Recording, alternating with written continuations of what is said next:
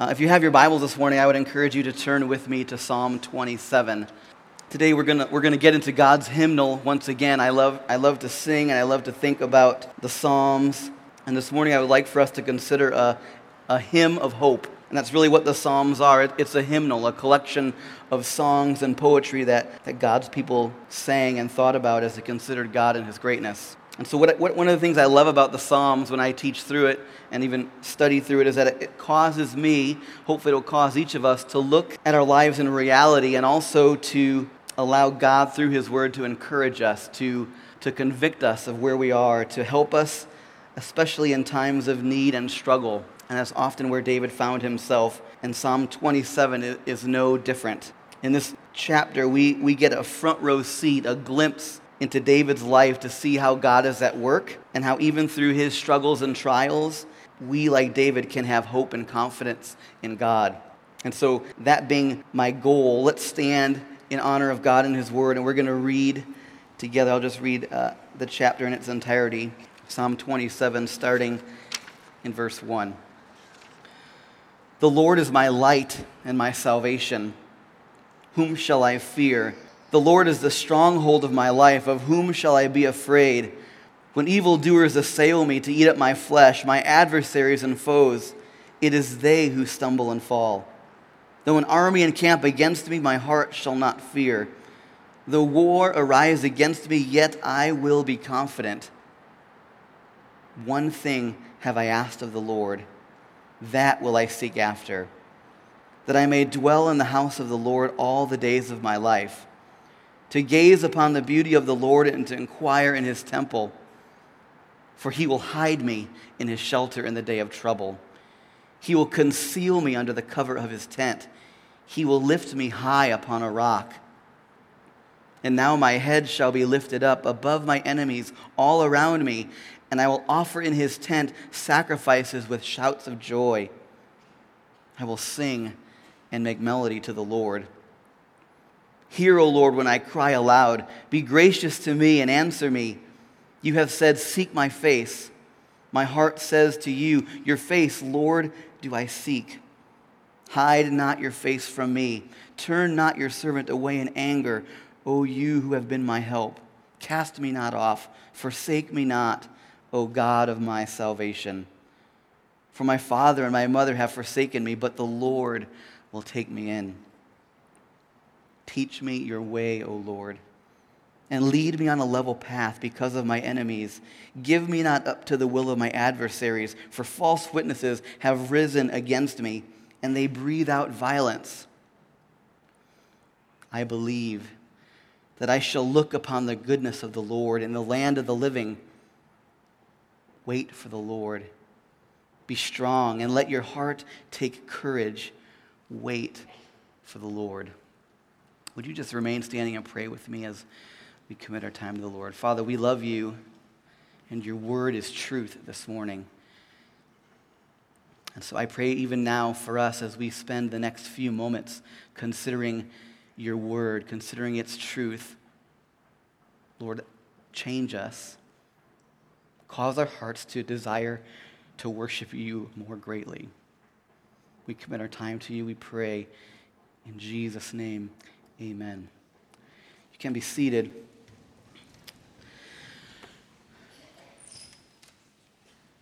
The Psalms are personal, and so as I share this morning, it's going to be personal, and so I hope that it will be personal for you as well as we talk about personal things. I'm sure we could all go back into a time that we have faced, a trial, a circumstance that we were in, where we were filled or faced with overwhelming fear. A time in which we've experienced some degree of uncertainty, doubt, maybe even anxiousness, a lack of faith in God, not knowing how things are going to turn out. And all of these things in turmoil cause thoughts and feelings in our hearts and lives. A lost job, perhaps. A lost loved one, a broken marriage, all kinds of loss that we face that can bring uncertainty and fear and anxiety. And as David writes this psalm, this is where he is. He's right there. His circumstances are difficult, painful. He doesn't know how they're going to turn out. He's wondering, but here's what I want you to see this morning as we consider this text.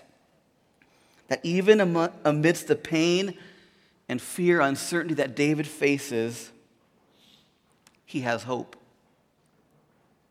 He has faith. He hasn't lost his confidence in God.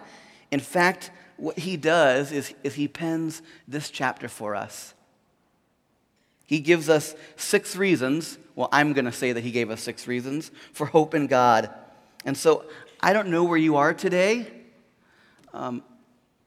Maybe you would say, I'm on the mountaintop right now. Life is good. Everything is going well. I have no fears in my life, no uncertainty right now. It's really good.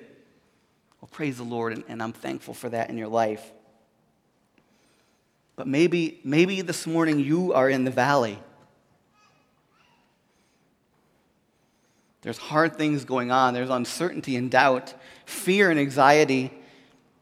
And so regardless of where we are, whether we're on the mountaintop or in the valley today, there are 6 reasons for us to have hope in God. 6 reasons for us to sing to the Lord.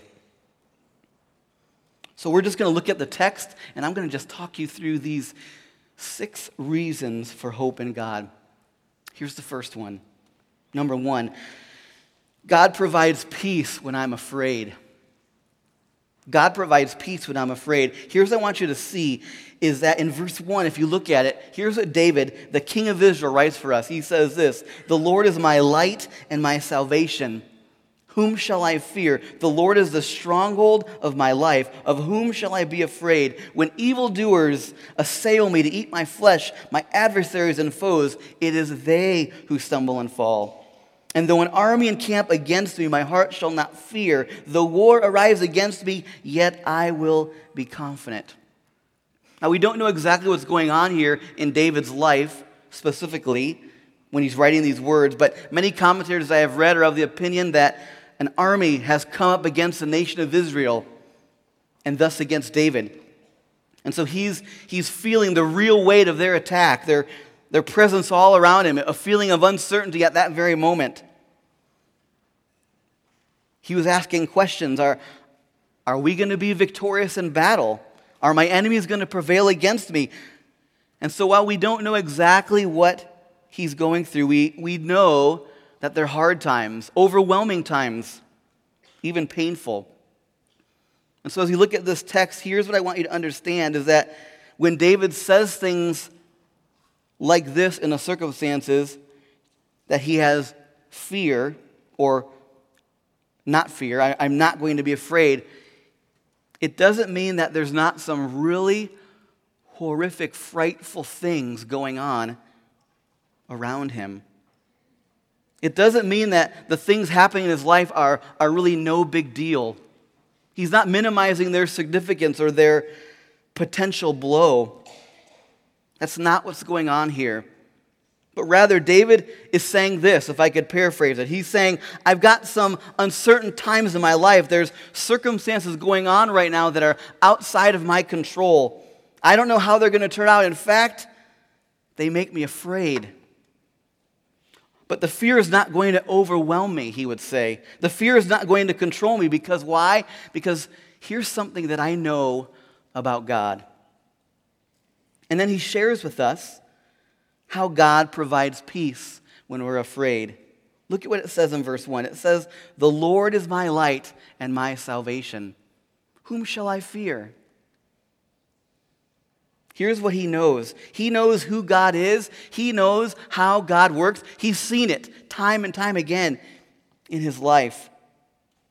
God is light, he knows. And that in darkness and the storms of life, God dispels the darkness. And more than that even, it says in verse 1 that not only does God dispel the darkness, but he's salvation. Salvation is a word for deliverance. He literally brings deliverance in the hard and painful circumstances of life. David knows this well. If you look at the end of verse 1, it says, "The Lord is the stronghold of my life." For David, God is that place of refuge. God is that place where he can run when he has nowhere else to turn, where he can feel secure in spite of all the dangers around him. He knows God. And because he understands who God is and somewhat knows how God is working, there's no reason to be afraid. There's no reason for him to allow fear to overwhelm him. God is bringing him peace. God is light. God is salvation. God is a stronghold. One last thing I want you to notice is this. David is not referring to God in an objective, distant,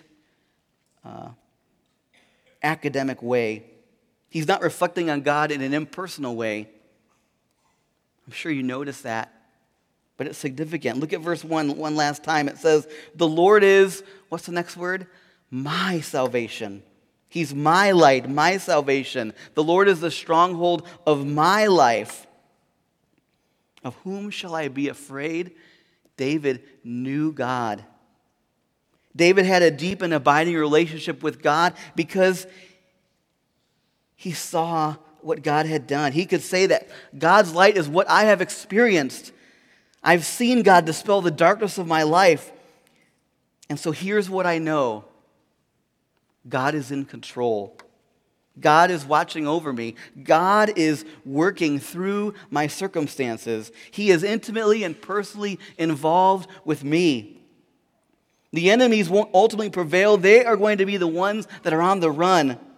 And even if they encamp against me, verse 3 says, they're not going to win. I can be confident, he says. When I'm afraid, there's peace.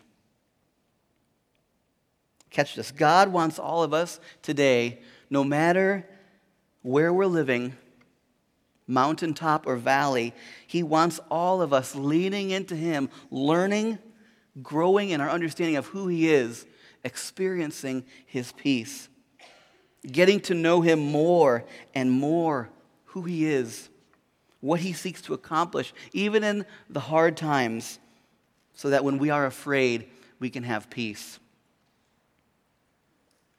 Here's number 2. Reason for hope in God. Number 2, God provides answers when I'm searching.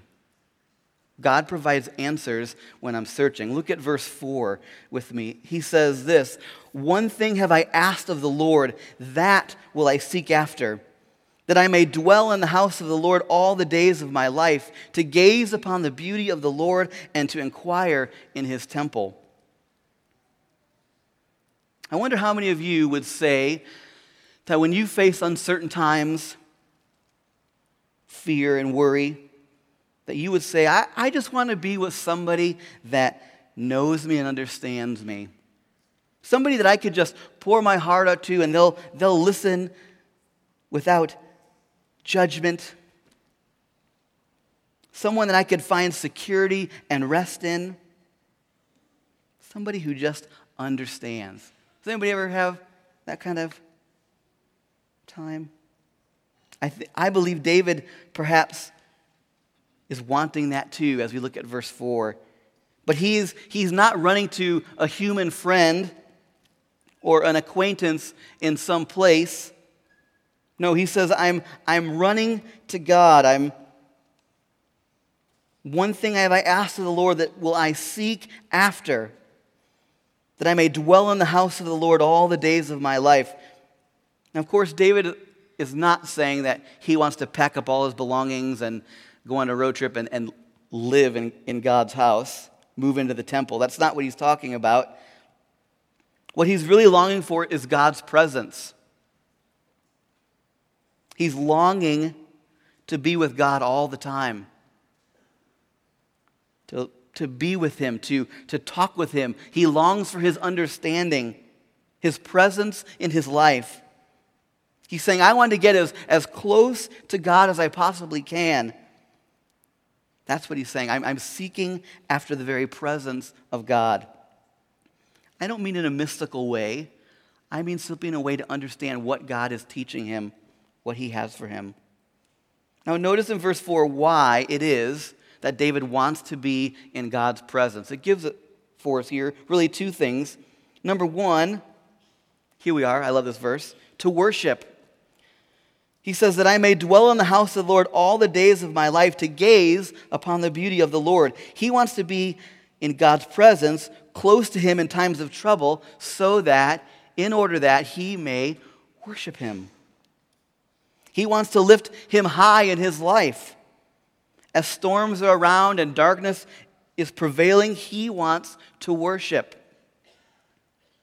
Secondly, we see that he wants wisdom, understanding. Look at the end of verse 4. It says that and to inquire in his temple.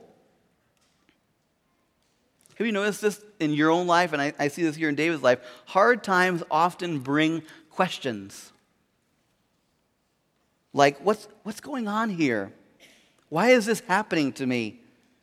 How is this going to end? Is this going to end? How am I going to respond to this?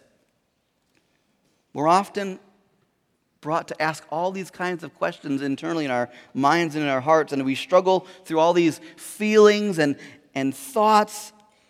And so in that feeling that David is, he says, I'm going into God's presence because here's what I know. I know that I can gain wisdom from God. I know that I can gain direction from God. David understands that when we are searching for answers, God is where we go. When hard times come, we go to God in prayer. We go to his word. If I'm seeking to understand who God is, what God is up to, what God wants from me, and as I'm seeking to be more and more in God's presence, he's going to provide those answers through his word. God will provide answers when I'm searching. Number 3, we see in verses 5 and 6. Number 3, God provides protection when I'm troubled. God provides protection when I'm troubled. Look at verse 5. He says, for he will hide me in his shelter in the day of trouble. He will conceal me under the cover of his tent. He will lift me high upon a rock. And now my head shall be lifted up above my enemies all around me. And I will offer in his tent sacrifices with shouts of joy. I will sing and make melody to the Lord. I love this picture here that we see of God in verse 5. Again, David going through hard, painful times. His enemies are rising up against him. He's asking those questions, will I prevail? How long will this last? How is this going to turn out? He's speaking truth to himself. What do I know about who God is? Here's what he knows about God. Look at verse 5. He says, for he will hide. Maybe we should circle that word, underline that word. He will hide me in his shelter in the day of trouble. Then he says, he will conceal me. So maybe that was another word you could circle, underline, put a smiley face over. He will conceal me under the cover of his tent, and then he will lift. There's another word. He will lift me high upon a rock. And so what happens in David's life when hard, uncertain times fall upon us? He knows, we can know, that God is there to hide us, to bring security into our life, to care for us, to love us. We can know that God is there to conceal us, to offer us protection. And then ultimately, God is there to lift us up, to bring us encouragement and help in times of need and struggle. He hides, he conceals, he lifts. Now, one thing I want you to note is that God does not always do this by simply taking us out of the trouble. I mean, wouldn't that be nice? Where every time we would face a hard, uncertain, perhaps painful circumstance or time, That God would come in and just say, oh, not for you. I'm going to take you out. I'm going to rescue you. I would love that. But that is not how it works. Oftentimes, God does not always just end my problems. Hard times, whether they be relational issues, health issues, financial needs. Wouldn't it be great if God would just say, I'm just going to end those. No more pain. No more suffering. It's over. Now, we all know that most of the time it doesn't work that way. He doesn't typically take us out of the situation and the hard time. But here is what God always does do, though. God always provides grace. Grace to endure the pain, grace to go through that time of uncertainty. God always provides grace. There's a great verse just to remind us of that in action. In 2 Corinthians 12, you could turn there if you like, but perhaps you'll recognize it. 2 Corinthians 12 and verse 9, Paul the apostle is facing uncertain times himself. And we read a lot about his accounts of hardship that he's faced. But in this chapter, we read about this thorn in the flesh that he has. And he really wants it removed, and he wants it to be over. He wants out of this circumstance. And so he's praying to God over and over, Lord, please take it away, take it away, take it away. In 2 Corinthians 12:9, we hear the answer that Paul receives from God. And here's what he says. He says, my grace, God says, my grace is sufficient for you. For my power is made perfect in weakness. Therefore, Paul says this, I will boast all the more gladly of my weaknesses, so that the power of Christ may rest upon me. Now Paul goes on to declare this in verse 10. He says, for the sake of Christ then, I am content with weaknesses, insults, hardships, persecutions, and calamities. For when I am weak, then am I strong. You see, God doesn't want us to try to handle our hard, painful times.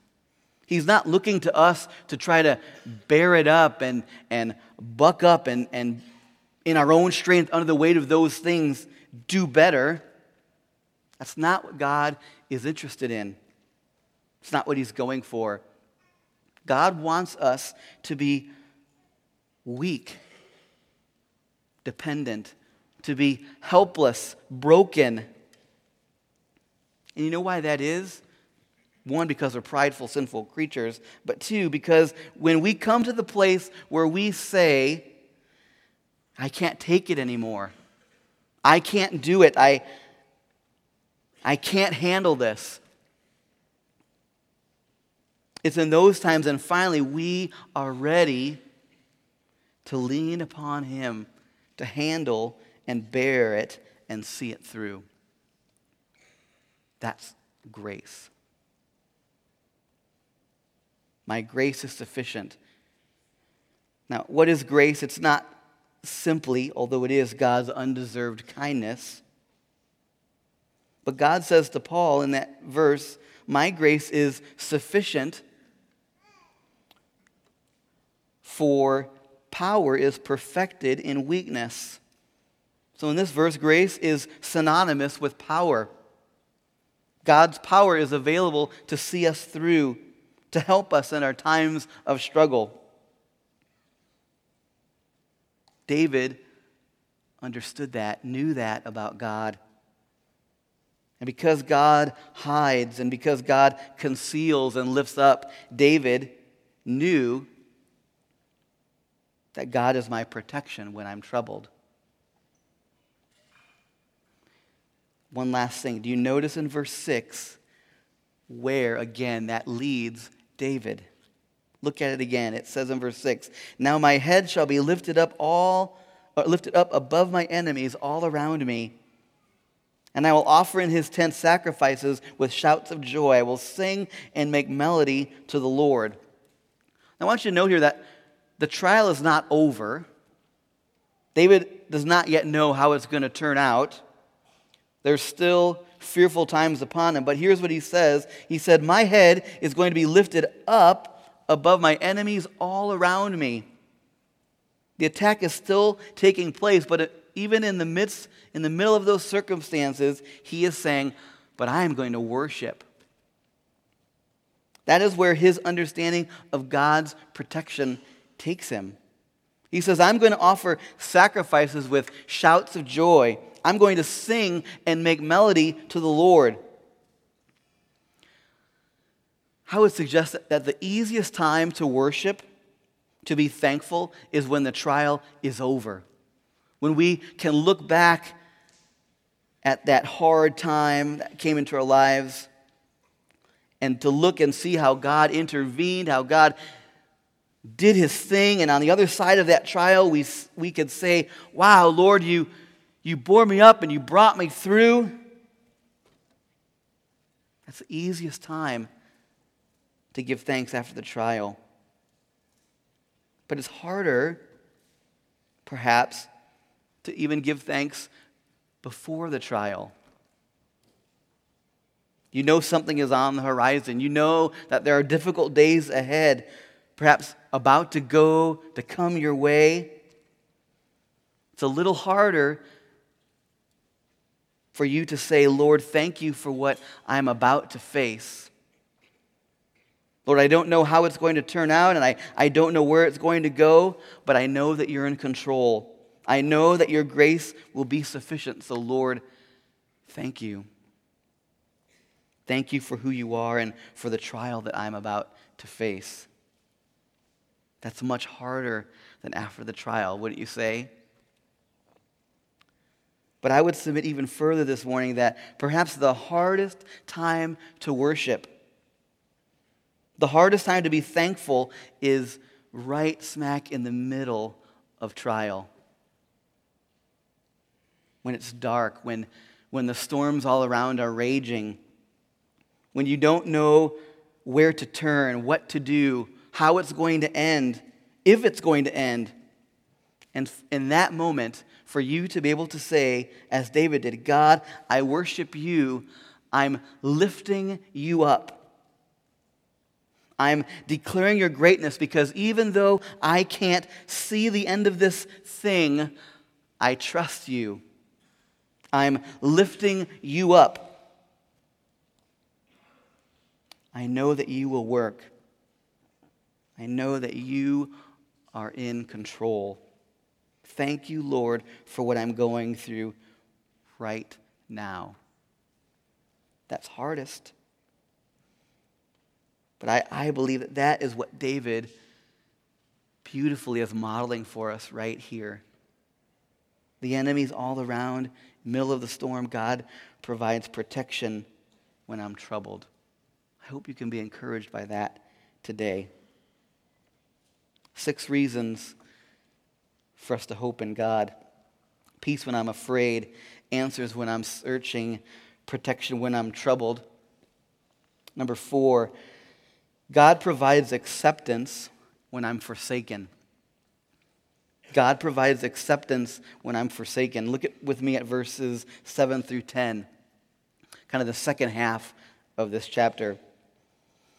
He writes, "Hear, O Lord, when I cry aloud. Be gracious to me and answer me. You have said, seek my face. My heart says to you, your face, Lord, do I seek. Hide not your face from me. Turn not your servant away in anger. O you who have been my help, cast me not off. Forsake me not, O God of my salvation. For my father and my mother have forsaken me, but the Lord will take me in." There's a lot there. But I love what David models for us in the middle of his crisis, in the hardest, perhaps, part of his dilemma. It doesn't lead him to bitterness. It doesn't lead him to doubt God's goodness. You don't see him here saying, God, where are you? God, don't you love me anymore? Don't you care about me? He's not saying that. That's not where the intensity of his problems take him, but rather, as the crisis increases, what's it do? It brings him to prayer. Hear, O Lord, when I cry aloud. Be gracious to me and answer me. He's praying. And he's praying in part because, again, according to, we look later in verse 10, even those who are closest to him have turned their backs on him. For my father and my mother have forsaken me. Can you imagine? Perhaps some of you can. Following after God and his word may lead to being rejected, abandoned, even forsaken. But David knows God. David lets us know that when those times come, God is there to take us in. He says, but the Lord will take me in. The word there for take speaks of God standing with outstretched arms to greet us and welcome us into his family. See, God's not like people. He's not like me, where I'm moody sometimes. I know that's hard to believe. I'm moody, what? Depending on the weather outside, perhaps, or circumstances going on in your life. God's not like us. He doesn't love us one day and then not the next. You see, God is the same yesterday, today, and forever. And he's always standing ready to receive those that will turn from their sin and desire to embrace Jesus Christ. Those that will lean in and find him through faith in Christ. He offers love and peace and acceptance. That's who God is. No matter our earthly relationships, how poor or dysfunctional they may be, David reminds us here that God provides acceptance when we're forsaken. He longs to provide comfort, care, and love for us. Number five, God provides guidance when I'm uncertain. God provides guidance when I'm uncertain. Look with me at verse 11. He says, teach me your way, O Lord, and lead me on a level path because of my enemies. Give me not up to the will of my adversaries, for false witnesses have risen against me, and they breathe out violence. Again, we see here that David is still right in the middle of this trial. His enemies are upon him, and we see even in verse 12 that the people are even saying things about David that aren't true. False witnesses have arisen against me. He's feeling the weight of this, the consequences of that, and he's wondering in the trial, he's wondering what he should do. He's asking those questions in his mind. What do I do now? What's the right thing for me to do? What's the wrong way for me to respond? What's the right action to take? How am I supposed to be thinking right now? What should I be feeling about these things right now? You see, that's what trials often do to us, is they cause us to ask questions, which is good. But if we're not tuned in properly to God and what he has said is true, it could lead us down to wrong paths of action, even decision, and perhaps even into sin. And so David, in order to avoid taking that wrong action, saying the wrong thing towards others, maybe even feeling incorrectly and unjustly about what is coming into his life, David says, Lord, teach me your way. He's not asking for God's approval of his way, but rather humbly, Lord, teach me your way. You say, what is that way? I can't help but think of Psalm 1. We don't have the time, but Psalm 1 is just a great chapter that talks about what it looks like for someone who desires to follow after the Lord. What does it look like for someone who is righteous? And so in Psalm 1, we would see, and I would say it this way, we see that the righteous delight in the law of the Lord.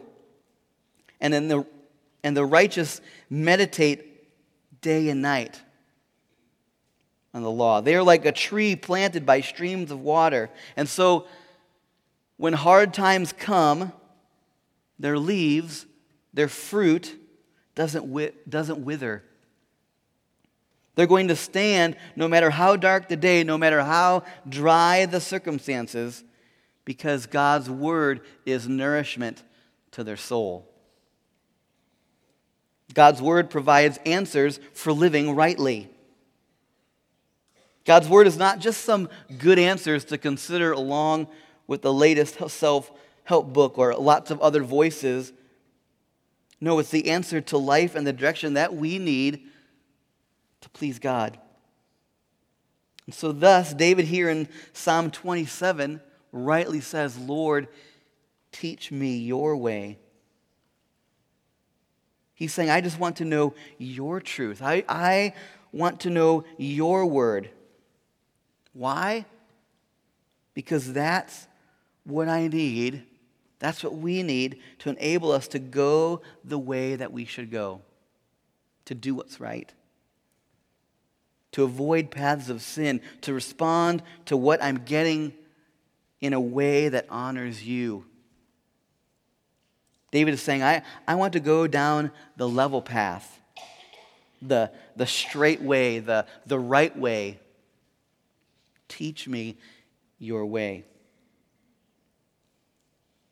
Here's what I know. If you and I will humble ourselves before God and His Word, if we would dive into the Word of God with diligence, with a spirit of teachability, if we will desire to hear what God has to say, He will teach us, and He will direct us and lead us. That's the path that I like. I don't know about you. Don't lean on your own wisdom today. Don't lean on and follow the advice of the world that does not know God. James says it this way: anyone who lacks wisdom, let him ask of God, who gives to all men liberally, freely. God pours it out on us in times of trial and uncertainty. God provides guidance when I'm certain. Last, 6 reasons to hope in God. Number 6, God provides confidence when I'm waiting. God provides confidence when I'm waiting. Verse 13, he says, I believe that I shall look upon the goodness of the Lord in the land of the living. Wait for the Lord. Be strong and let your heart take courage. Wait for the Lord. Isn't one of the hardest, most difficult times of uncertainty the waiting? You ask the questions, when is this going to end? When is God going to work? I'm waiting. I'm waiting. To believe that God is sovereign, that is in control, but not knowing when He's going to do anything about the situation that you're in. To know that He promises to work all things together for our good, Romans 8:28. But then we continue to ask, but Lord, when am I going to see the good? It's hard to wait. Again, I love David's perspective as he finds himself there. He says, I believe that I shall look upon the goodness of the Lord in the land of the living. This isn't some pie in the sky someday, in Beulah land. No, it's right here, right now, David is saying. While I'm on earth, I believe I am going to see God's goodness. And let me just be clear that God's goodness doesn't always define our goodness, right? How we think it ought to be worked out is not always God's way of working it out. We can know that God is going to do the right thing, that God is going to do the best thing for us. And David is confident in God's goodness. Which brings us all the way back in this beautiful psalm to our first point. Why is David confident? Why can he say that he believes in the goodness of the Lord? Because he knows God. He knows that God intervenes in times of darkness and gives him light. He knows that God is a God of deliverance, that God is a God of stronghold in times of uncertainty. He knows God. He knows that God is good and that God loves him, and so that no matter what comes his way, he's confident while he waits. That's good news. I want to encourage you today with that. If you're waiting, wondering, hold on. You will see God's goodness, and sometimes, many times, it may come in an unexpected way because of who God is and what he's up to. But you can be confident that we will see it. We could all think back to a time in our lives that we've faced overwhelming fear. This week I was thinking through the sermon and just thought through one of those times, and here's what I was able to come away with. I was thinking, if I could have gone back in time, a Wayback Machine, whatever it was, and talked to myself or said something to myself in that past, in my moment of fear and doubt, I would have said, look at Psalm 27. He's in control. He understands. He's never going to leave you or forsake you. You can trust him. He'll protect you. You'll see his goodness. That's true for you today, too. We sometimes can come to church and put on the face and say, hey, life is good, and we appear that we're on this mountaintop but it's not reality. And so I don't want to be the downer message of, man, doom and gloom. But the reality is, if you find yourself today on the mountaintop and you say, oh, you know what, these 6 things, boy, they may not be for me. Well, you know what? Tomorrow is coming, and you're going to need reasons to find hope and confidence in God. God's got you. You can trust him. You could hope in him, experience his peace, find answers, his protection, his acceptance, his guidance, and lastly, his confidence. Let's pray together. God, we love you, and we thank you for this encouraging psalm. Here's the reality, Lord. The reality is,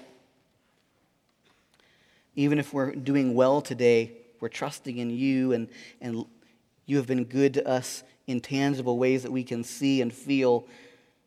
It won't be too long before something takes us into the valley. And Lord, even now I know that there probably are confident there are people in the valley now, but